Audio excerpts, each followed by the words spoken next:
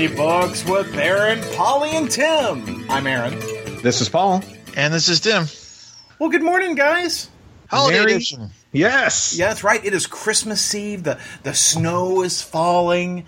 The carolers are singing. The bells are ringing. It's Christmas at Funny Books Manor. Wait, do you have snow? Does Tim have snow? No, it's Hell 70. yeah, I have snow. Yeah, it's 70 degrees here. I hate you. It's 60 here, or 50 something. I don't like you much either. And Tim is in the subarctic. I got enough snow for all of us. Let's be fair. It could be worse, Tim. Remember that one time you broadcasted from me? Oh, wait, was that you that broadcasted from a car in the garage? I have broadcasted from a car before. That has happened. Yeah. Yeah, I could be in the car right now. No, it could be worse. It could be negative degrees like it was a couple weeks ago. So I'll be okay. See, the thing you don't know is it has to be a little warmer to snow. So if you're getting snow, it's not negative whatever the hell. No. The bad news is you might be hearing the snowblower go by. Yes. So gentlemen, we haven't. Because our recording schedule has been a little irregular, last week we instead recorded. Some fiber will fix that, Paul. Oh, well, Yeah. Little X-Lax. Yeah. I go to Aaron for my regularity. Well, last weekend we recorded our holiday edition of Knights of Rainsborough. 2016 edition. Woo, woo. It is Check fresh. it out now. It is fresh. It's awesome. Uh-huh. But And I didn't get to. full of holiday cheer. And it's on this feed. That's right. Yeah, it's the last thing on this feed, right before this. So the second to the last thing on this feed. Well, Correct. what else? So I didn't get a chance to ask you guys what you are hoping that Santa brings you this Christmas.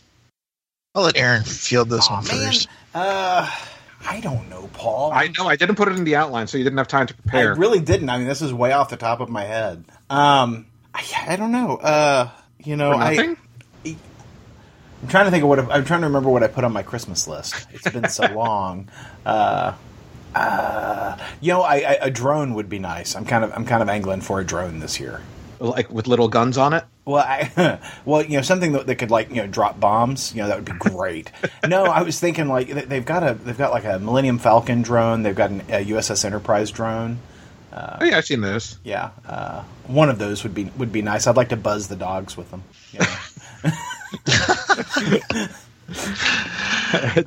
Tim, how about yourself? I've been angling for a smartphone. I think it's time to join the generation. Now, granted, it's not going to be a Galaxy or an iPhone or anything that everybody and their brother has. But you don't want one of those Galaxies, Tim. You don't want one of those Galaxies. They'll explode on you. Well, no, I don't want a 7. I said if you're going to get me one, give me a 6. Well, but you know what? You can get them on the cheap. Yeah, maybe I got you a deal. give me a 7. Yeah, exploded. Aaron's going to be dropping them from his drone. That's right. Yeah, no. But barring that, I've got the PS4. I've only got like one game for it. It's 2 games. So I threw out there a couple games I'd like to play. They redid Red Dead Redemption for the PS4. I might have mentioned that. Yeah. Oh yeah. And the new one's coming out next year, so that's going to happen. But yeah, for this year, that's what I asked for.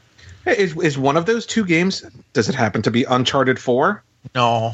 God damn it! Do you need an Uncharted 4, Betty Paul? I do, because they released survival mode this week. Very exciting. And Tim and I used to play Uncharted 3 survival mode. Maybe that's something I can hook up. We'll see. See, I've got to make it some holiday cash. I might be able to do that. I have to buy a whole system between now and when the next Red Dead comes out. You got time. There'll be like $150 by then, and we'll all be pissed off because we paid double that. That's kind of my thought. So, my birthday in December, I got a lot of the goodies that I was hoping for on my birthday already. I got that Marvel Legends Captain America shield. I've got that as well. It's so awesome. It is awesome. It is awesome. So awesome. In fact, I don't know if you saw my picture of it on Instagram, but it is super cool. I love the thing. Are you going to hang yours on the wall, Paul? I am going to hang mine on the wall. I need to figure out how, but I am going to hang it. Yeah. How heavy is that thing? Pretty heavy. Yeah. It's stout. Like you can't just use those little those little hooks that stick on the wall. Right. Yeah. With the little stickers. Yeah, no, can't use those. Yeah, the little 3M. Yeah, exactly. Yeah. No, so I got that. I got Telltale Batman, the new Batman game from Telltale Games, which is quite good. This is your birthday haul you're going through, right? Yeah, this is my birthday haul. For Christmas, I don't know. I don't have any specific needs except for gift cards. So, well, that's the problem. That's my problem, Paul. Is that I've gotten to this place. I've become my dad over the last several years, where when I want a thing, I just go get a thing. Yes, exactly. And so it's hard to tell people what you want for Christmas. You're easy to buy for. Just get you scotch. And that is always welcome. In fact, I have been enjoying Scotchmas quite a bit this season. Mm-hmm. Well, Aaron, I'm a little concerned. Yes, sir. Why? Because the first item on our list is Lost in Space. What concerns you about that, Paul? Well, because we just talked about Lost in Space a couple of weeks ago. I've not seen additional news, but I feel like maybe there is additional news. Well, not additional news, but we talked about a few weeks ago that Netflix is going to be running a new Lost in Space series. And I picked up, coincidentally, right around the same time, the 50-year edition Blu-ray of Lost in Space, and it's got the complete series.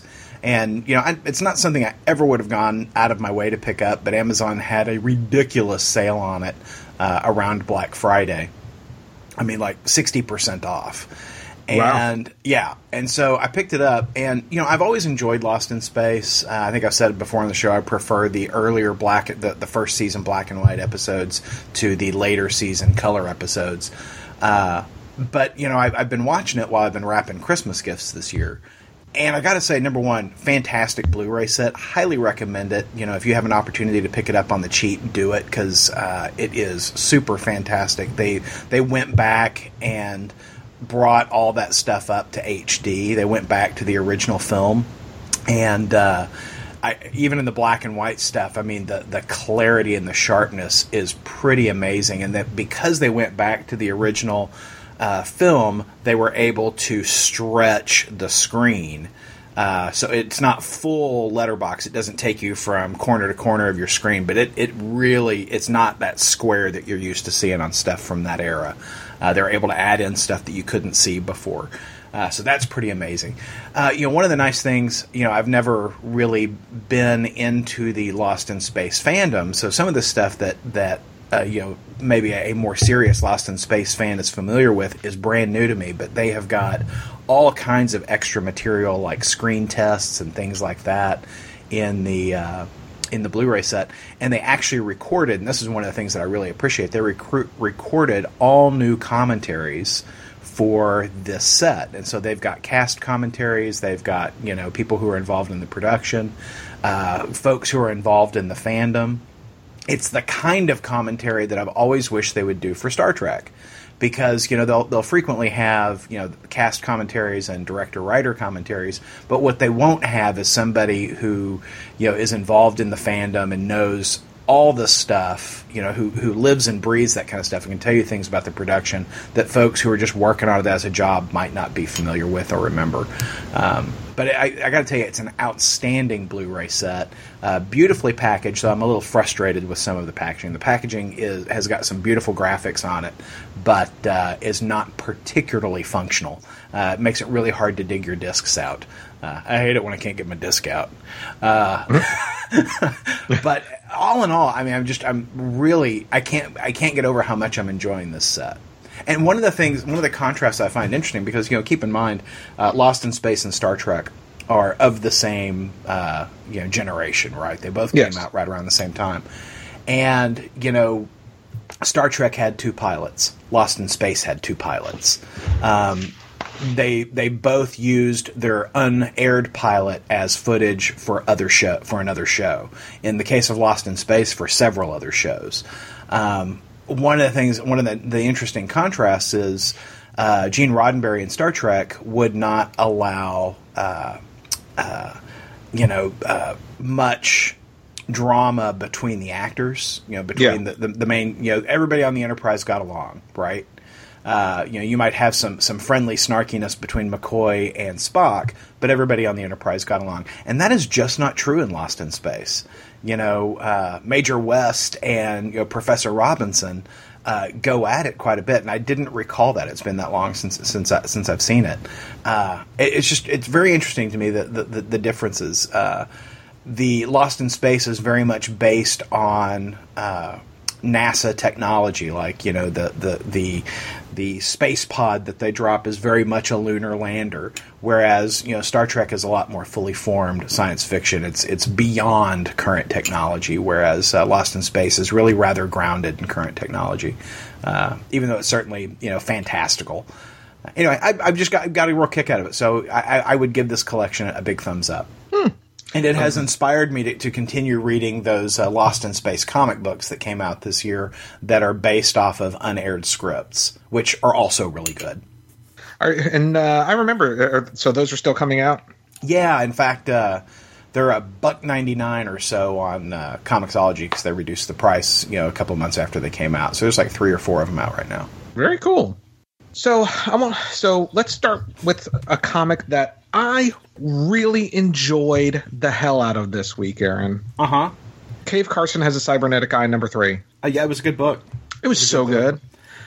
It's... I don't want to... because we had this conversation about the Young Animals imprint. Right. And we said they're good books, they're just not our taste, right? Mm-hmm. I mean, it's not like we said they were shit. We just, we can tell they're quality books, just not necessarily... We don't necessarily match the target audience. And considering this is the same guy who either writes or produces those other books, this is just scratching the right itch for me. Yeah, no, it's weird and it's goofy, but you're right. I mean, it's just right in that zone. Gerard Way, who writes these books, is doing just a great job. And I think the difference is that he's in our zone on this book, whereas we are not in his zone on those other books. Yeah. But that's great. I mean, I think it's great that there's something for everybody, and I wish nothing but the best on those other books, because as you said, they are well produced. Like Shade the Changing Girl is not the book I wanted or the book I'd like to read, but I recognize that there's a good book in there. Yeah. Right? It's just not for me. It's for a completely different audience, and I hope it's finding that audience. Yeah. Cave Carson, it has that campy feel, but it's also, it's got some... it's funny because it's a mature reader's book, but basically just for language. Right. Like, the violence is pretty much just against monsters. There's nothing really offensive to speak of in the book. That's not cool, though. Monster lives matter, Paul.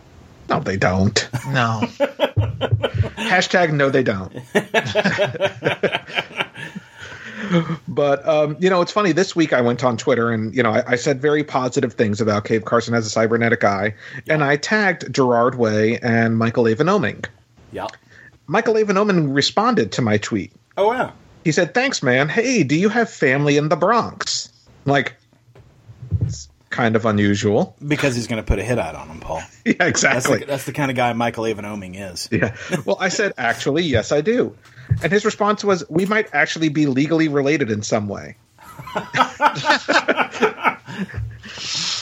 So I feel like Michael Avon Oeming and I were separated at birth. I think that's where I'm going with this. I think that means that you get a cut of some of that Big Powers money he's rocking these days. Yeah, exactly. I think that you get a credit in that Sony television series. Do I have to watch it? Yeah, well, yes. Paul, you jackass! This is your fucking in. I know. Right. Stop sitting on your ass. What are you doing? Get on it. Figure this shit out. Well, because before you know it, there'll be a Knights of Rainsboro Netflix original series. Oh shit! Right? Only if I get to cast Hair Trigger with Paula Ponte as the Hair Trigger. No, this would be the best. We could all move out to California together. It'd be phenomenal, Paul. I like so it. if this doesn't happen, this is on you. This is all on you. I'll do my best. All right. So I really, really enjoyed Cave Carson. I'm glad because I had forgotten about the book, quite frankly.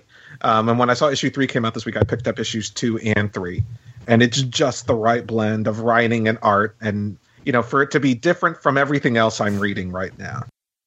I enjoy it. Well, I did. I enjoyed it as well. I enjoy the sort of, the city under the city aspect to it. I enjoy the oh, by the way, your mom used to be a queen of this, city under the city. What?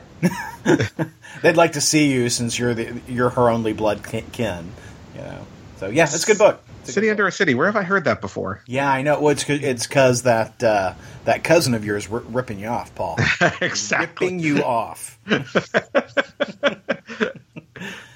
So a little movie came out a couple weeks ago, and because we recorded Knights of Rainsborough last week, we haven't really had a chance to talk much about it. Little independent film. An art house film, Paul. An art house film. So what'd you think about La La Land, Aaron?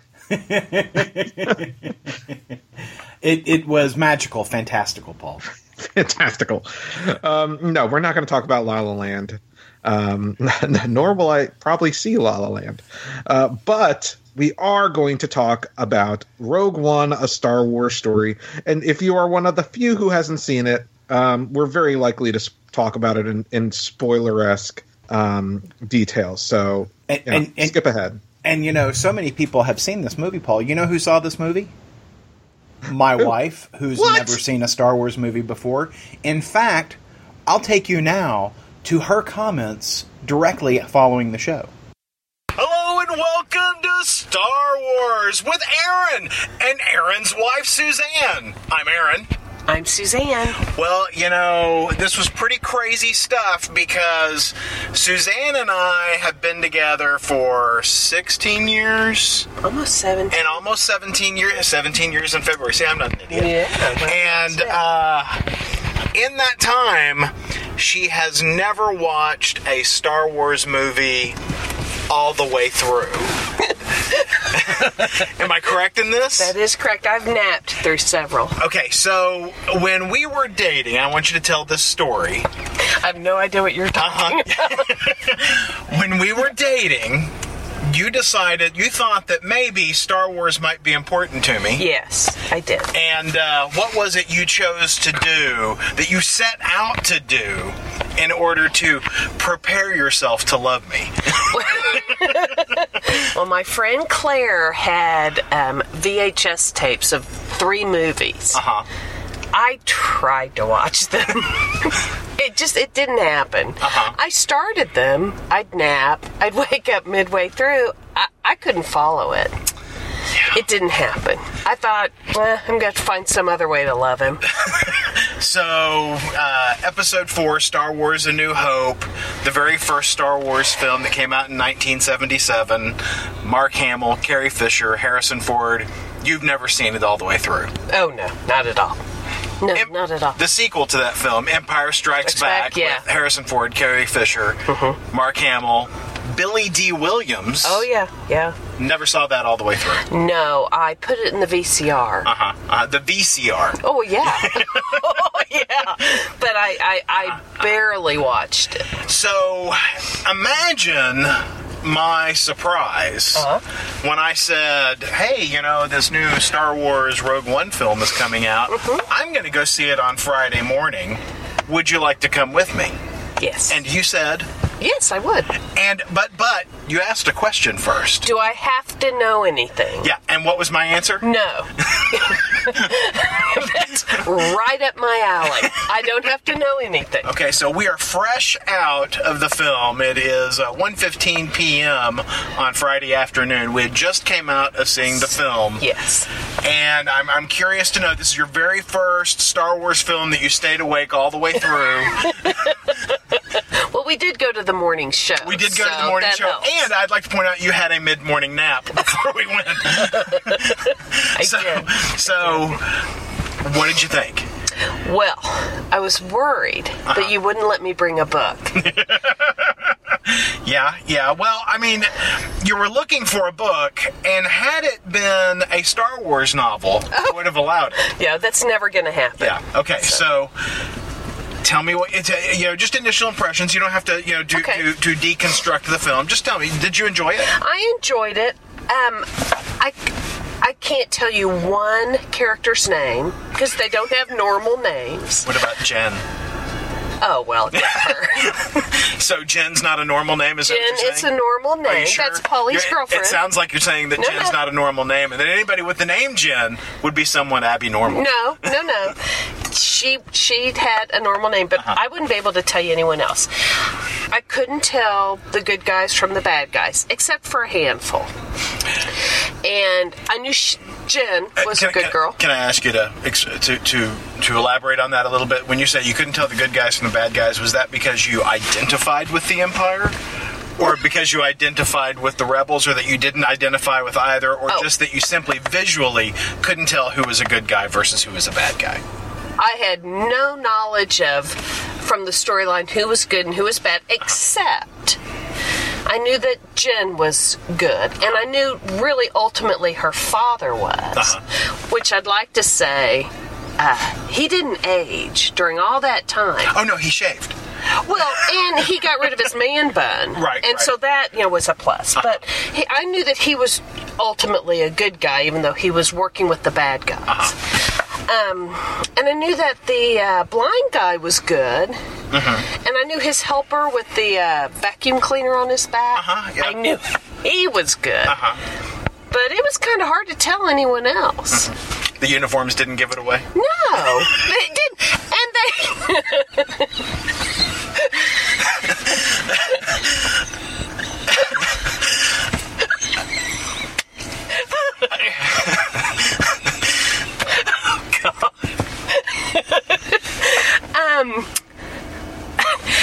They're all dirty. Yeah, that's true. That's true. And they all not in a needed good way. They all needed good scrubbing. Yeah. Exactly. So, and then I knew that the bad guy dressed like Florence Nightingale. I knew he was a bad guy. Yeah. But frankly, that's about it. But you enjoyed the film? I did. Well, I like that Victor Cifuentes. Yeah, well, Jimmy Smits, he brings it, right? He does. Was he a good guy or a bad guy? He's a good guy. Okay. In fact... And what was his role? He just kind of popped up and had a couple of lines. Well, he is the adopted father of Carrie Fisher's character, Princess Leia. And he's the one who assigns Princess Leia to get the information after Jen and her team, the Rogue One team, have transmitted that data out. So at the end of the film, where you saw that they ship... pass it off? Yeah, you saw that Darth Vader's coming down the hall. You recognize Darth Vader, I did, but where did those people come from? Which ones? The ones that Darth Vader was trying to kill. Well, those were the guys who were still in the big fleet ship that was being destroyed. And, Darth Vader was going in there to get the plans, and those guys were handing off the plans. Yeah, because the door's stuck. That's right. And so they handed it through the door, and then they run down the hallway, and they give it to Princess Leia, and her ship leaves out from under the big fleet ship. Now, what's important, and had you remembered anything from watching Star Wars A New Hope Episode 4, you would have realized that the very next scene is that ship being captured by Darth Vader and all of his boys and taking Princess Leia into custody, but the plans getting away down to the planet below. Yeah. Well, but you told me I didn't have to. You didn't have to. I'm just saying that had you, watched that movie, you would have known. See, this is a prequel. It happens before that. Yes, I understand how the prequel works. No, I'm just trying to explain what the importance of that scene was. It was tying the movies together. Yeah. How did that had to be like her cut from the previous film? Because there's no way she looks like that. I am assuming there is some digital manipulation. Yeah, quite a bit. Yeah. So I just want to sum up. Okay. A little bit of confusion. Well, a lot. I mean, when you don't know who the good guy and the bad guy is, and you don't know anybody's you still enjoyed the film. I enjoyed the film. I did. Very good. Well, we're going to go ahead and classify you as a fan. Okay. So thanks for tuning in. I'm Aaron. I'm Suzanne. And this was your special edition of Star Wars with Aaron and his wife, Suzanne. So there, actual proof that my wife saw a Star Wars film. Huh. Crazy. I mean, you sure you didn't just record that? Like, just give her $50 and tell her to say something? That's right. Well, I had to trick her into it. I told her we were going to do a Gilmore Girls podcast, and that this was how we'd warm up. And then Aaron got sucked in the new Gilmore Girls series. He's like, no. It's Gilmore Girls with Aaron and Aaron's wife. We're going to see Manchester by the Sea, really. I promise. I promise. So yeah, Rogue One, that was a thing. I liked that movie a lot. I did not love it as much as I loved Force Awakens. I would agree. But I do think, when you watch Force Awakens for a second or third time, you kind of see the holes in it. Yeah. You get past that overwhelming feeling of nostalgia and warm fuzzies, and you realize, oh yeah, okay, yeah. So it is what it is, and you see it for the limitations that it has. Whereas I think Rogue One is going to bear up well under multiple viewings, because ultimately, and I hate to say this, while I enjoyed Force Awakens more, I think Rogue One is probably a better movie. I don't know that I agree, actually. Really? Yeah, I feel like Rogue One will hold up more consistently on repeat viewings, but that's because I feel that's because I didn't love it the first time, so I don't, I don't necessarily think, like you said, Force Awakens, you love it, you have the nostalgia. It's been 15 years since a Star Wars film, whatever. You watch it, you're wrapped up in the nostalgia. Future viewings, you're able to get over the nostalgia and see the flaws and understand and comprehend the story a little bit more and things like that. Whereas Rogue One doesn't have that benefit. It's released a year after the last Star Wars film, and so its flaws were more evident upon first viewing. So that's why I feel a little, I will feel more consistently about it. Yeah. But I will say, Rogue One, while I enjoyed it very much, I agree with you. It is not as good as Force Awakens, in my opinion. And I think, we talked at length about Force Awakens, and we're not going to necessarily talk at such length about Rogue One. But one of the things we said about Force Awakens was that the characters were very instantly likable. Mm-hmm. And I feel like in general, Rogue One had just the opposite effect on me. In that I feel like in Rogue One, they tried to make all the characters as morally ambiguous as possible. So, again, spoiler warnings on, I really didn't give a shit about it when they all died. Spoilers. Other than Donnie Yen, Chirrut Imwe, and K2. And K2, like the rest of the characters, I felt were generally kind of unlikable. It's a Dirty Dozen kind of movie. It is. But they didn't necessarily even have a roguish charm to them. Right. They weren't charming. I felt like Jyn Erso, the lead character, I didn't find her a very compelling lead in the film like I did with Rey. Mm-hmm. Same with Cassian Andor and many of the other characters. I just didn't necessarily attach to them the same way I did with the other characters. I think my problem with Jyn Erso was that she was too similar to the character in Force Awakens, right? She didn't have force powers, don't get me wrong, but just physically there was just so many similarities. Mm-hmm. I needed her to be visibly different. I would agree with that. I feel like visibly, and you went for a medium height, thin brunette, shoulder length hair. I feel like they the people like Kathleen Kennedy must have a type, because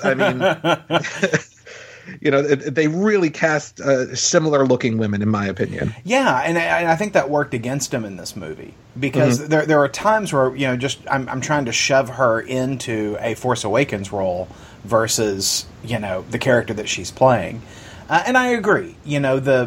She certainly has a tragic past and suffers a tragic end. But it would have been nice to see that there was something maybe a little bit more Han Solo-y about her, she's, even though, she had a rough childhood and she's got this tragedy going on the film, on the screen, it would have been nice to see that she was enjoying life at some level. But we never got that. Yeah, because very much at the end of the movie, it's just like, okay, well, you're putting her out of her misery. Because she just really didn't seem to be enjoying much about her life. But, there were only a few characters that I really cared a lot about in the film, and K2SO being one of them. And that's got a lot to do with Alan Tudyk and the manner in which that role is played. I thought that worked really well, and I'm ready to have my K2SO figure, Yeah, I feel like K2SO, and I think the standout for me, and maybe it's because I am a huge Donnie Yen fan, but I feel like his character, they did make a likable character with some complexity, and I was interested in his character more so than any other character in the film. Yeah. Paul's a big fan of all Donalds. Very true. Very true. Donald Duck. Donald Donnie Duck. Brasco. You're making a solid point here. Just Don Johnson. Yeah. Donatello. I'm out of Dons. Yeah. I had one more, That's but I enough. lost it. That's enough, actually, to prove the point, actually. For me, so, they said Rogue One very much had a lot of rewrites and reshoots. The rumor is that basically the last third of the film was entirely reshot with under a different director. Tony Gilroy rewrote and reshot the ending. Paid $5 million for his contribution. And by comparison, J.J. Abrams was paid $10 million for writing, directing, and producing all of Force Awakens. They paid Tony Gilroy $5 million to rewrite and reshoot the ending of Rogue One, A Star Wars Story. And I have to say, I think it was money well spent, because the last third of this film is so significantly better than the first 2/3 of the film. Completely agree. Completely agree. From the moment they saddle up, right? Yeah, exactly. From the moment they saddle up, that movie starts really chugging. Until then, I felt it was rather, I don't want to say monotonous, but it wasn't. The last third is, like you said, it just starts chugging. It's so significantly different and better. Yeah. No, I completely agree with that assessment. I loved that they didn't shy away from killing off every single character on the screen. Yeah. Because I kept thinking somebody's going to survive, because I'd heard somewhere that they were going to bring back some characters, but I don't see that there's a character they can bring back, Yeah. Because, just literally everybody from that team is gone. You see them die on screen. It is convincing. Yeah. How these guys go, which is too bad. It would have been nice to see K2SO turn up in a saga story, right? Yeah. Well, I think, so one of the, going back to the reshoots, some of the actors had sequel options in their contract, including the lead. And I think some of them survived originally. In the original script and the original way it was filmed, and it was refilmed so that they all died. Maybe they'll have a prequel to the sequel. It'll be Star Wars 3.25. Yeah, there you go. I will say that the end of the movie worked so well. I was kind of sitting back in my chair, as the planet's blowing up, and then they cut above, and you see Vader hitting the rebel ship. Yes. And suddenly I'm literally on the edge of my seat. I am leaning forward, and that whole beautiful scene where Vader is it's a bloodbath in the corridor as they're trying to push the tape out into the next hallway. Mm-hmm. That's a beautiful scene. And, other people have said it. I'm not the first person to say this, but it is so cool to see Vader be the badass you always knew he could be. Exactly. He is just force throwing people. He's, using this one guy as a bat, into others. Yeah. He just slicing through them. And, you see the guy run down the hall and they hand off the data to Princess Leia. And, there's that moment where you think you're only going to see Princess Leia's back, that you're not going to see her face. But then they've CG'd her, to receive the information. Literally where this movie ends, A New Hope starts. I feel like they should have kept it from the back, just putting that out there. Because the CG was not particularly effective. No, not like Tarkin. Tarkin was beautifully done. Yeah. In fact, I sat there going, "Is that a guy they've got dressed up as Tarkin?" It was that convincing, Tarkin. But Princess Leia was very obviously CG. Well, and the problem is they stretched her face a little bit. Yeah. And that it just wasn't right, because that's not how Carrie Fisher's face looked. And by the way, as we record this, we have learned that Carrie Fisher had a massive heart attack last night. Yeah. And I have not seen any additional news from that. They were performing CPR on the plane, and then she was in the process of landing when this occurred. They were performing CPR, and they pushed her off to the hospital, but I've not heard anything else. So as we record this right now, as far as we know, she is alive, and we have no additional information other than that. Yeah. It's a bummer. But hopefully she turns it around. I know she is out of the emergency room and in intensive care as of the last news update from last night. Yeah. So. But, if in regards to Rogue One, a couple of nitpicks I'm going to put out there. One positive nitpick is that lots of Rebels references. If you're a fan of Star Wars Rebels, you have to pay close attention. Yeah, you saw Chopper? You saw Chopper. You saw the Ghost. They made reference to Captain Syndulla, who's Hera. There are, and the Black Saber. There are numerous Rebels references in the film, but seeing Chopper was my favorite. Yeah, and that just means that we're going to get a Chopper figure, right? We better. Some negative nitpicks is as much as I enjoyed that Darth Vader ending, it kind of doesn't make sense when you compare it with the beginning of Star Wars Episode 4, because he attacks the ship.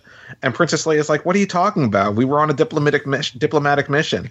And, Darth Vader's like, motherfucker, I just saw this ship leave another ship.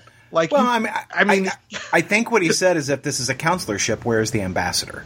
I believe that's what he said, Paul. Well, he should have said, motherfucker, I just saw this ship. Like 10 minutes ago, I just saw this ship. Yeah.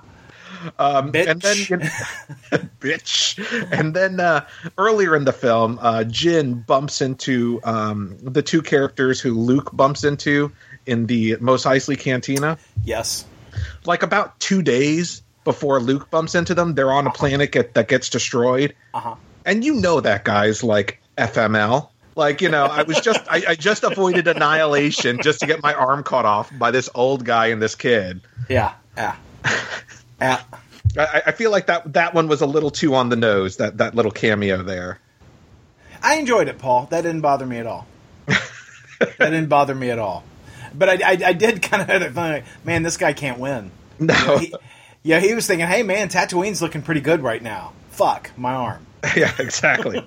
I've got no DME coverage. Yeah. Glad I escaped that, that planet devastation. They don't have Obamacare in a galaxy far, far away. I can't get myself fixed up. Nope. But, despite the nitpicks, it is a good film. The ending is absolutely worth the price of admission. So I if you haven't seen, there's no one who's a Star Wars fan who's on the fence about seeing Rogue One. Oh yeah. Well, I think I liked it better than you, Paul. Again, I didn't enjoy it as much as Force Awakens, but I do think that the last, third or so of that movie makes this movie worthwhile. Agreed. Yeah. So, comic books. Yes, sir. So this week, Batman number 13 came out, the concluding chapter of I Am Suicide. The Batman assault on Arkham Asylum, where he is well, it's not Arkham Asylum, right? It's Blackgate. Yeah, right. Where he is, on his way to find Bane and break his damn back, as he keeps saying. Well, it's Santa Prisca, isn't it? Oh, Santa Prisca. Yeah, you're right. You're right. It's not Blackgate, it's Santa Prisca. I'm just making shit up. You are. I don't know what the hell you're. There are only 3 prisons in the DC universe, and I guessed the wrong 2. And not one of them's worth a damn. That's what I find amusing. You would think that if superheroes really wanted to take control, make sure that stuff was working out, that they would improve the prison system. You would think, maybe put it in the negative zone. That's what I would do. That would be infallible. It would be effective. Yeah, that can't be messed up at all. Or the Phantom Zone. Yeah, if you're going to be DC about it, the Phantom Zone. You put somebody in the Phantom Zone, they're going to stay in the Phantom Zone. There is no way you can get out of the Phantom Zone. Well, I don't know. Zod seems to keep getting. Yeah, don't throw Zod at me. Don't use reason and logic. Okay, so concluding chapter. I have to apologize because I fussed at the last issue that it Yes. seemed like they were telling the story out of sequence. Yes. You know, but no, it was, and this is a complaint I have about this story is that it was hard to tell where you were in the story. But yes, it was being told in a linear fashion, and that was clear in this issue. Yes. But what I will say about it is I think that this last issue of the I Am Suicide storyline redeems some of the issues that I had with it earlier. In fact, I think if you read it from start to finish as opposed to serialized as we have read it, I think it's going to be a stronger story. I think that it's going to be more coherent, and you'll really be able to feel the drama going on between Catwoman and Batman. Yes. And it looks like that's leading up to something in the next issue. I got to tell you, I got a real kick, particularly in this issue, of Julie and the other guy. I can't remember their hero names or their villain names. Yeah, but those, is it Punch and Judy? Punch and Judy? Thank you. Okay. And they are so nuts, and there is a certain vibe. I figured it out. It's that Natural Born Killers, Woody Harrelson and whoever that actress's name is, Juliette Lewis. Juliette Lewis, thank you. There's that certain vibe to it, right? Yeah, certainly not as killy, but there's that sort of nuts, sort of crazy romance kind of thing going on there, and I got a kick out of that in this book. I also got a kick out of Bronze Tiger. I loved the scenes with the ventriloquist. Yes. Because the whole time you're like, why is Superman bringing ventriloquist along on this mission? Because he's got his own little Suicide Squad thing going on here, right? Batman has put together all these bad guys that he typically fights and taken them to Santa Prisca with him to, defeat Bane and capture and return Psycho Pirate because he needs Psycho Pirate to help out Gotham Girl, right? Yes. To stabilize her. And the whole time you're like, what the fuck is he doing with the ventriloquist? Well, you find out in this book, and I thought it was beautiful, Paul. I did too. I thought those pages were I thought they were beautifully drawn. I thought the story was beautifully told, and it was one of those kind of things like, man, fucking Batman. Yeah. And I think that's got to be the real challenge of writing a Batman story is that you've got to be smarter. You've got to be as smart as Batman to write an effective Batman story. Yeah, because you can't write stupid villains, right? I mean, right. You have to write a smart villain, but Batman just has to be smarter, but you can't see it coming in order to have any suspense. Now, there is a big scene between Batman and Bane where they're fighting. And, Bane has kicked the Venom. He's just badass Bane. He doesn't need your fucking Venom. He's just Bane is enough villain for you, Batman. And to prove this, Bane fights Batman stark naked. Yeah. And the whole time, and it's a pretty well drawn scene. And the whole time, I'm like, well, why didn't if his junk's just out there flomping around, why didn't Batman just grab a handful of that and twist? Because Bane gets over on Batman pretty hard. Well, I think Batman was just having Bane let his guard down, but and he was waiting for all the pieces to be in the right place. But at some point, I mean, it seems like you can shut that down pretty quick when the guy's just out there en natural. Aaron, it sounds a little too much like you know what you're talking about. I'm just saying that if the junk is out there, you twist. Every time Aaron fights a naked man, he grabs his junk. Not my first time, Paul. Not my first rodeo. Yeah, I just see little Aaron in the theater when he was whatever age he was, 16, and having to deal with a belligerent person coming out of like Star Wars. Like, asshole, it's time to leave. Well, you just twist his junk. Yeah. You twist. Just grab a big old handful of him. So in the pages of Batman number 13, while Batman's away at Santa Prisca, Amanda Waller pays a visit to the Batcave. Yes. And, in my mind, Alfred should have been able to do something about that. Yeah. And Alfred just lets her do her thing. She's there like, I'm going to take some files. This doesn't have to be a thing. It doesn't, it doesn't have to be awkward only if you make it awkward. And, Alfred's like, well, if Batman were here, but he's not here, And so she apparently gets away with the files that she came to take, which bothers me because we've seen Alfred be more than capable of defending the Batcave in the past. Yeah. That bothered me a lot, that he just let it happen. Yeah, he only says if he were here. Like in 2 pages, that's all he says to Amanda Waller. Yeah. I feel like the Alfred from the Gotham show would have kicked her ass. Yeah. Yeah, it bothered me because we've seen Alfred Pennyworth defend the Batcave before. We have seen him, we know he's got mad skills, and that we did not see that Alfred here. He just let it happen like a bitch, and that bothered me a lot because that's not the Alfred that we know. Agreed.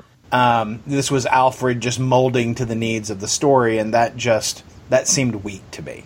But it does lead into the big Justice League Suicide Squad crossover that started this week, because Batman's aware that Amanda Waller paid a visit to the Batcave and stole some files, and Batman wants to put a stop to this Task Force X Suicide Squad bullshit because it just ain't right.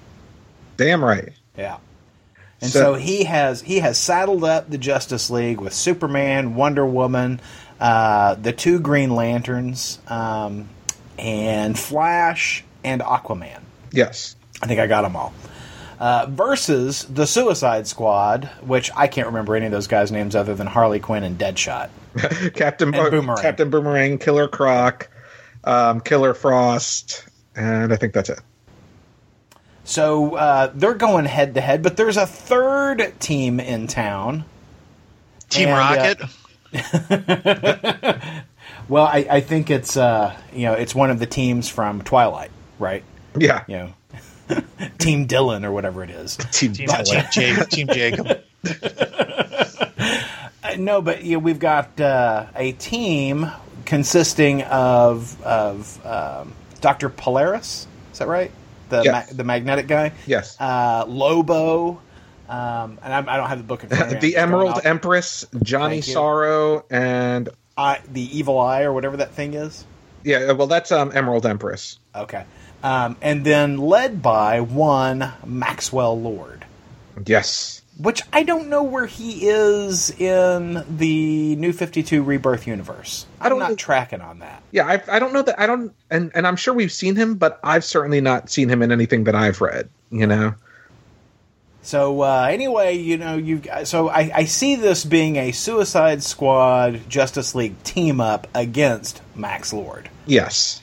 So I think that's where we're going. But Paul, what did you think? What did you think of this first issue? So let me start by saying the art by Jason Fabok, is phenomenal. Jason Fabok was the artist on the last, 15, 20 issues of Jeff Johns' Justice League run in the New 52. He very much has a Gary Frank sensibility to his art, and I love Gary Frank art as well. So I loved the art on this book. As for the writing, I feel like, for better or worse, the writer on the book is Joshua Williamson, and like I said, I feel like, for better or worse, it really kind of feels like Jeff Johns wrote this book. I don't know if it was just I would agree. me. I would agree. In fact, I kept flipping back to the front going, who wrote this again? Because it did feel like a Jeff Johns book. It had all the Jeff Johns positive things and all the Jeff Johns negative things. In that it is overstuffed with content to a detriment. Too many characters to a certain extent. And then you have you have 3 teams with at least 5 people in each team. And of course Maxwell Lord, who Jeff Johns seems to like putting in things. It very much felt like Jeff Johns was writing the book. I enjoyed the book. I didn't love the book. Yeah. I will say I am thankful that, in which the book was originally announced with Jason Fabok on art, and then they changed it to say that each issue would have a different artist. And I at first I thought that was kind of bullshit. But then I realized that it's because it's a weekly book. Oh. It's over the next 6 weeks, which, if they've got to change the artist every issue to give me 6 weeks instead of 6 months, more power to them. I think that's great as long as there's 6 good artists. And I don't know who the other artists are off the top of my head, but I'm sure given the how important this book is to them, it's solid arts. Yeah, solid artists. Well, I'm in for issue 2. Yeah, I am too. I really enjoyed it. I do wonder what Jason Fabok hasn't done anything since the end of the New 52, so it's been about 6 months. Yeah. So I wonder what his next book will be, because god dang, I love his art. Yeah, it was a good book. It was good, well drawn. Yes, very much so. But Paul, what I'm not in for the next issue, or should I say episode of? Here we go. Uh-oh. Justice League Action, because wow, that sucked. Yeah, that was a bit of a stinker, wasn't it? Whoa, I was so looking forward to this, and it was terrible, terrible, terrible. It was terrible from the jump. Yeah. There was at no point was there a moment where I was like, oh, I'm so excited about this. It was, from the opening scene, I was like, well, this is just terrible. Yeah, it's very much, it's not quite Teen Titans. It's somewhere between Teen Titans and Justice League. The Bruce Timm Justice League in terms of the age group they're going for. And, you know what? It's the same age group that likes Batman Brave and the Bold, I think, because it very much has that vibe for me. But I did not immediately like Brave and the Bold, but on rewatch, which is to say watch, watching it on streaming, there are some really strong episodes of that. And I really respond to Diedrich Bader's voicing of Batman. Mm-hmm. And so there are some Brave and the Bold episodes that I really enjoy. I did not enjoy any part of this.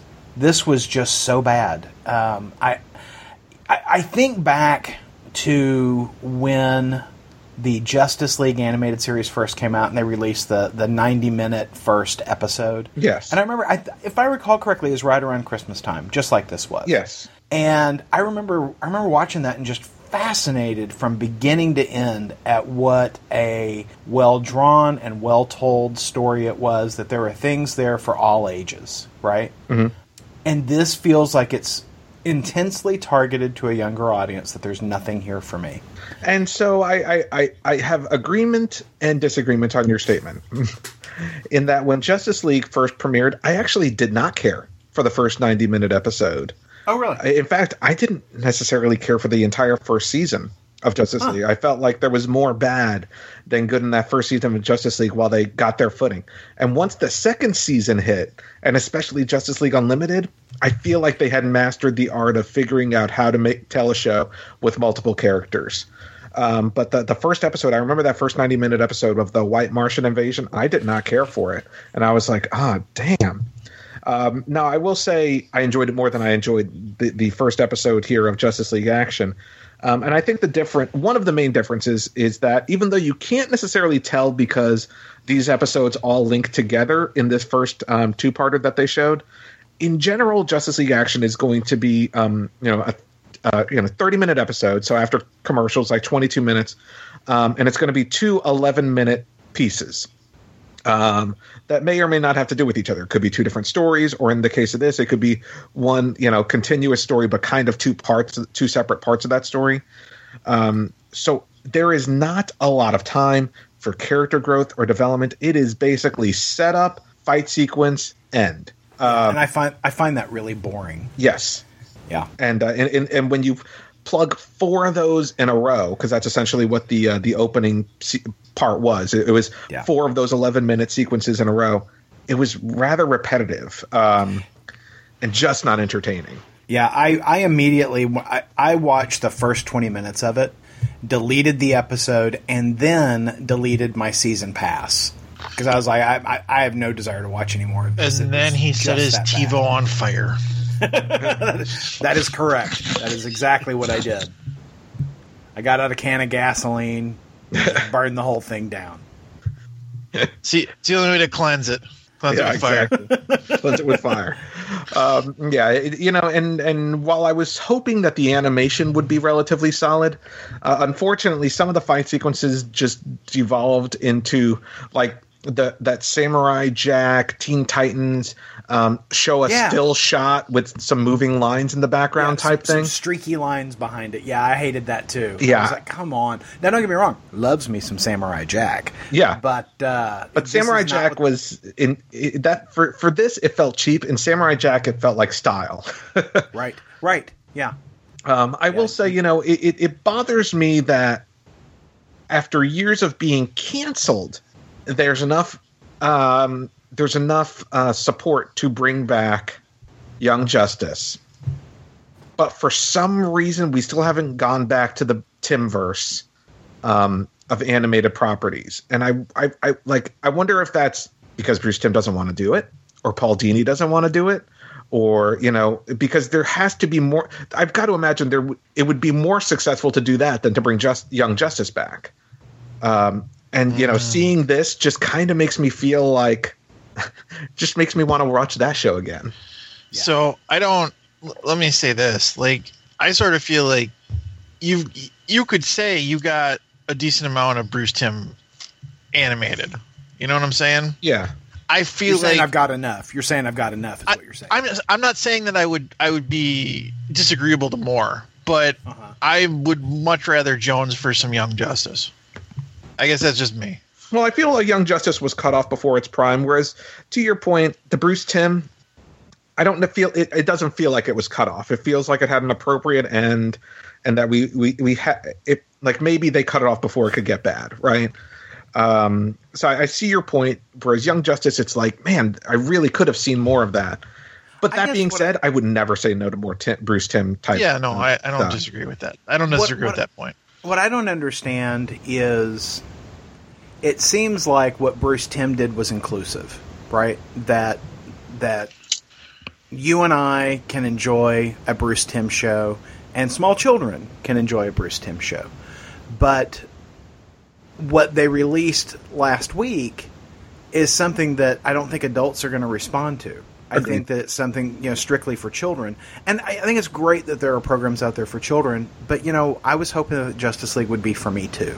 Yeah. And so I feel excluded. I feel like this was intentionally done not for my tastes.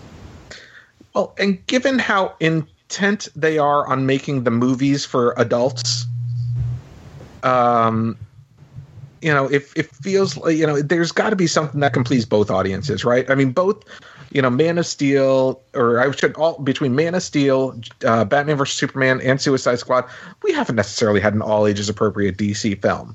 And now we have this Justice League action and Teen Titans on television. Like, can I get something that's, that will bring, like, growing up, I had shows that were enjoyed by me and could be enjoyed by older people, and all ages, stuff for my DC superheroes, and that's what works for DC. Properties that your kids and adults alike can enjoy, and it just feels like the at least the media properties haven't embraced that. Agreed. Lately. Yep. So, well, bummer. It was a bummer that Justice League Action was not good. But what did you guys think about Trinity? Well, Aaron, you didn't. Did you read Trinity number 4? I did, but I'm going to defer to Tim. Yes. I'm going to let Tim take us into Trinity. Well, Trinity 4 continues the mad downward Starro Poison Ivy inspired acid trip that our three main characters are going through. And if you've been following along, you knew that the next one was going to be Wonder Woman. And sure enough, that's what we got. We got all three characters in Themyscira. I guess here's where I am on this. I thought it was a good book, but I'm getting a little confused. At the end of this book, they introduce another villain, basically. And I don't know if that is Fever inspired or if this is something that's going to tie in. But if it ties in, now we've got if you call Starro a villain, 3 different villains in this book working together, which is interesting, but I feel like we've decompressed the story to the point where I need the next issue to pay off with them getting out of this fever dream. You know what I'm saying? Oh, no. I absolutely agree, Tim. In fact, it feels like this has gone on long enough. Yeah, I agree with with you guys. It feels like a 3-issue storyline that's being stretched to 6 issues. Yeah. Hopefully, just 6 issues. Because it certainly feels like it's already gone on too long. And if they pop out of it next issue and it is a fight against, this trio of villains, I'm okay with that. Mongol, Starro, and Poison Ivy. Which is a weird combination, right? Well, and I mean, how in the hell does Mongol, team up with Poison Ivy? Yeah, I don't understand. Mongol and Starro, but I don't understand how Poison Ivy works into that. I don't feel like Mongol's actually a villain. I think he's a bad guy, Paul. I think Mongol. I don't care. You don't try and whitewash Mongol. Mongol is a bad guy. I'm just saying. I feel like he is just part of the fever dream. No, I think so. That's probably true. Because he showed up in that state. Yeah. But, I know that you guys like Poison Ivy. I'm not a big Poison Ivy fan, and I'm just like, come on, hurry this up. And I did really love where Lois punches Poison Ivy. I liked that, but the fact that Lois almost ran over her son, I thought that was like, Oh, her son can take it. Yeah, come on, it's fine. That's not the point. But the fact that Poison Ivy saved her son from Lois running him over, I'm like, come on, bullshit. That was a little weird. Yeah, that was a little weird. No, but I do enjoy the character moments of these fever dreams. I've enjoyed this ride, but we're at the point where we need to move on. Yeah, and if they don't soon, they're going to lose me. I did enjoy Wonder Woman's monologue, where she talks about what they each got out of their experiences. Because I was like, well, that's in case you couldn't figure it out as the reader, Wonder Woman's going to explain it to you, and that it helped Superman, who is not of this reality, not just of this Earth, but not of this reality, connect with this Batman and this Wonder Woman, which was something they needed. And I thought, I was like, okay, well, that's nice that they put a button on that, so that if you didn't figure that out from the issue itself, you've got Wonder Woman there to explain it to you. In fact, I think that's something that we should have in every book where Wonder Woman explains what's going on. Think of how much better the Batman I Am Suicide would have been if Wonder Woman had been there to explain what the fuck was going on. I would love that. Instead of like a letters page, it would be Wonder Woman explains it to stupid people. Yeah, just a little pop-up on the side. Now, what's going on here? I sort of feel like you need her in her Diana Prince outfit to explain it. It's a very school marmy. Yeah. Yeah, well, the when she was the Diana Prince super spy, when she'd wear the white suit, with the glasses and the hair pulled back, that's how she explains it to you. Oh, it's like she's giving a mission briefing. Right. No, I love the art. I think this is a good story. I need to see it move along. That's kind of my Trinity thoughts. And unfortunately, the way I feel about it is that we're going to get the next issue, which is going to be them still in the fever dream, and then the last page is going to be them getting out of the fever dream. And so we're going to get six issues for this story that's basically spent 5 issues of them in this dream. And I don't know. But I mean, I'll give it to the end of the story, and I'll see how the second story looks. But if this is, I just don't know that I'm going to stick around for the second arc. Well, Paul. Yes, sir. We stuck around for Superman number 13, where, continuing the story with Frankenstein, his bride, the evil Krug, and Superman. Yes. Tell me what you thought about this one. This was a continuation of a book that we weren't too jazzed with last issue. Well, I will say I didn't dislike issue 12 as much as the rest of you guys. I just felt it a little unusual. Especially the fact that Lois was looking for a job when she was already working at the Daily Planet. It felt a little disjointed to me. I feel like this issue works a lot better than issue 12. Yeah, I absolutely agree that this issue it performs much better than the previous issue. And a lot of that strength is in the last couple of pages for me. It's a little on the nose, but I felt it's a good scene with Frankenstein confronting his wife and asking her to get back together.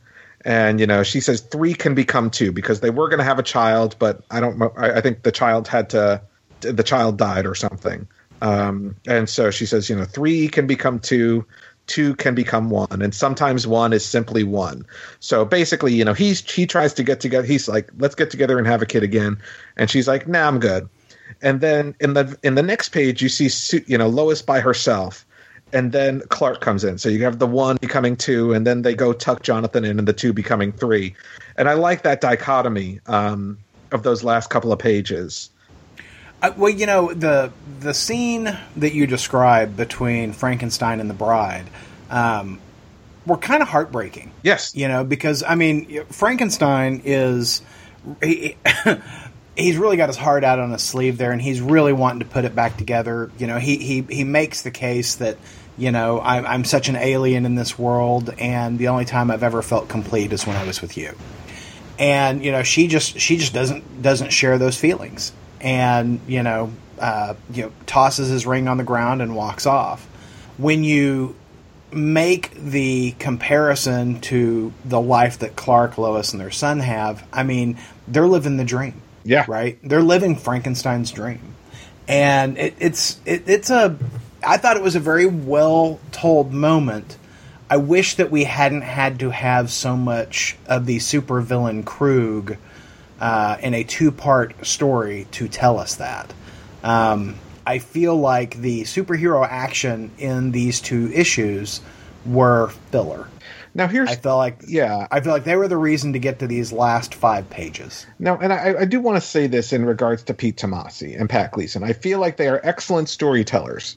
Mm-hmm. I feel like, and I don't want to say a more skilled writer, because Pete Tomasi is certainly a very skilled writer, and so is Patrick Gleason. But I feel like other writers could have told the story in 1 issue and gotten the same point across. Just as effectively, if not more effectively, because we wouldn't have had as much filler as we did. And so I think this is a great done in 1 book that was unfortunately stretched to 2 issues. I think it should have been a 1-issue book. I think there is nothing that happened in all of that superhero action that couldn't have been pushed into one book, and still have had the 5 pages to tell the Frankenstein bride story and compare it to Lois, Clark, and John. Mm-hmm. Agreed. So. Well, since we're talking about Superman books, let's talk about a book we didn't get a chance to chat about last week, which was the newest issue of Action Comics, issue 969, the next part of Men of Steel, part 3, where Lex Luthor is, being...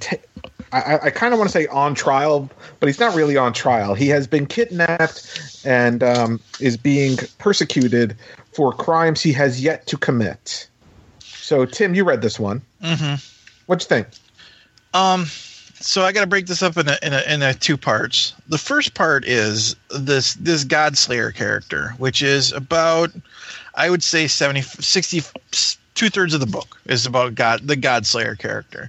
Mm-hmm. McCall is his name. And I don't know about you guys, but I sort of took this character and I something we were talking about off screen was sometimes you have a character in a TV show that you can't disassociate with the other TV show he's in. I'm seeing this LaCall character in Zayd, and I'm putting him in Thor. Like, it's just so natural to do that because it very much reminisces of something you'd see from the pages of Thor. So I love seeing them here in this book. I feel like what you're trying to get out of it is that this guy has mixed feelings because he's killed so many people, and he's killing them ahead of when they do their crimes, right? And for some reason, they get to the point where he doesn't want to do it with Lex Luthor, but the way it comes off to me is they sort of feel like they're pulling the wings off the fly. Like the Zayd character's like, maybe we should just kill him. Like, this should be done now. But the call is fighting that. So that's what I got out of this book. I got a very Thor-esque vibe out of this book, at least with the scenes with Lex Luthor and the Godslayer. I could see that, yeah. I mean, the scenes with Superman figuring out where he's going, I think tell a bigger story that I'm not 100% sure on because I don't know about this whole building in the Amazon. So maybe you guys can help me out with that part. Oh, so that was set up in the previous storyline where the building was transported to the Amazon, and it was the same energy signature that he has seen this other character, or the Godslayer, using. So he's using that to trace, to kind of find out how how he can get to where they took Lex Luthor. Okay, I just wasn't sure if it was the Godslayer character that was doing it, or if it's the stuff that they hinted at when they started Rebirth. It could play into it, but I don't think we've established that yet. Because they did mention Doomsday, and we've seen enough tracks to know that Doomsday is definitely associated with the Rebirth thing. Yeah. So that's why I was confused. I'm like, so is this Godslayer character from like this alternate universe that's seeped its way in, or whatever they're hinting at? Yeah, I'm not sure. Overall, I enjoyed the book. I'll say that. I did get me some Lex Luthor, which is nice, and I got basically a Thor book for the first time in about a year. So. Well, I definitely enjoyed the issue, and I'm curious to see where it goes. Where they're going to go with the Godslayer character, that kind of thing. Like, is this a character that we'll continue to see? Is it a done in one? So they definitely devoted a lot of pages to him if he's going to be done next issue. Yeah, exactly. I hope they aren't, but maybe that's the deke. Maybe that's the rub, that they're not going to show us more. I don't know. I said, I enjoyed it. I'm on board to figure out if how they're getting him out of this. Yeah. Well, next week, typically the last week of the month is a very slow comic week. But last week of the year is a very slow comic week, especially since it's also a fifth week, right? Oh God. However, DC Rebirth and their scheduling has kind of resolved that this year. So we actually have a nice hearty week, at least from DC Comics. We have Justice League versus Suicide Squad #2. And I looked it up while we were talking about it. The artist on that is Tony Daniel, who is also a very good artist. We'll have new issues of Detective Comics and Wonder Woman, and a couple of the other titles that we read, Batman Beyond, and a couple of other ones. So a couple of interesting things are coming out next week, including Supergirl being Super #1. I noticed that all the DC books had the ad for this book. I'm not entirely sure what it is, if it's like a Supergirl Year 1 type story or what. I'm a little concerned because they say it's a prestige format book, which probably means it's a $6 cover price. So I will wait and see how the reviews look and how the art looks on the book before I check it out. And speaking of $6 books, Aaron, sir, do you know what comes out next week? What, Paul? Dark Knight 3, The Master Race #7. Yeah, I'm so not in for that book. Neither am I. Did I even buy number 6? No. I don't know if I even bought. I don't think I did. I don't think I bought for number 5. No, thank you. Yeah, I am. It is unfortunate that series went as far down the tubes as it did. I am not picking up number 7 unless I hear it is the book of the year. Amazing. Now, speaking of amazing, there are a bazillion sales on Comixology right now, and they'll be on through the end of the year. So this will drop prior to New Year. So hopefully you listen to it in time to get out there to Comixology, because a line-wide sale on DC. So if there's anything you ever wanted from DC Comics, there is an amazing sale on every single DC Comics in print, with the exception of stuff that has recently come out. Marvel's got like 350 collections on sale. Image has a line-wide sale. There are sales from Dynamite and other publishers. I expect that we'll see a sale from IDW before the end of the year. So lots and lots of stuff out there. And most importantly, like we mentioned earlier, New Rainsboro. Go listen now. Absolutely. You guys have a great holiday. We'll talk to you before New Year's. All right. Bye, everybody. Bye. Podcast theme music graciously provided by Mark Andrew Pope. For more information, visit markandrewpope.com. Funny Books with Aaron and Polly is a production of ideologyofmadness.com. No Spider-Man clones were harmed in the production of this podcast.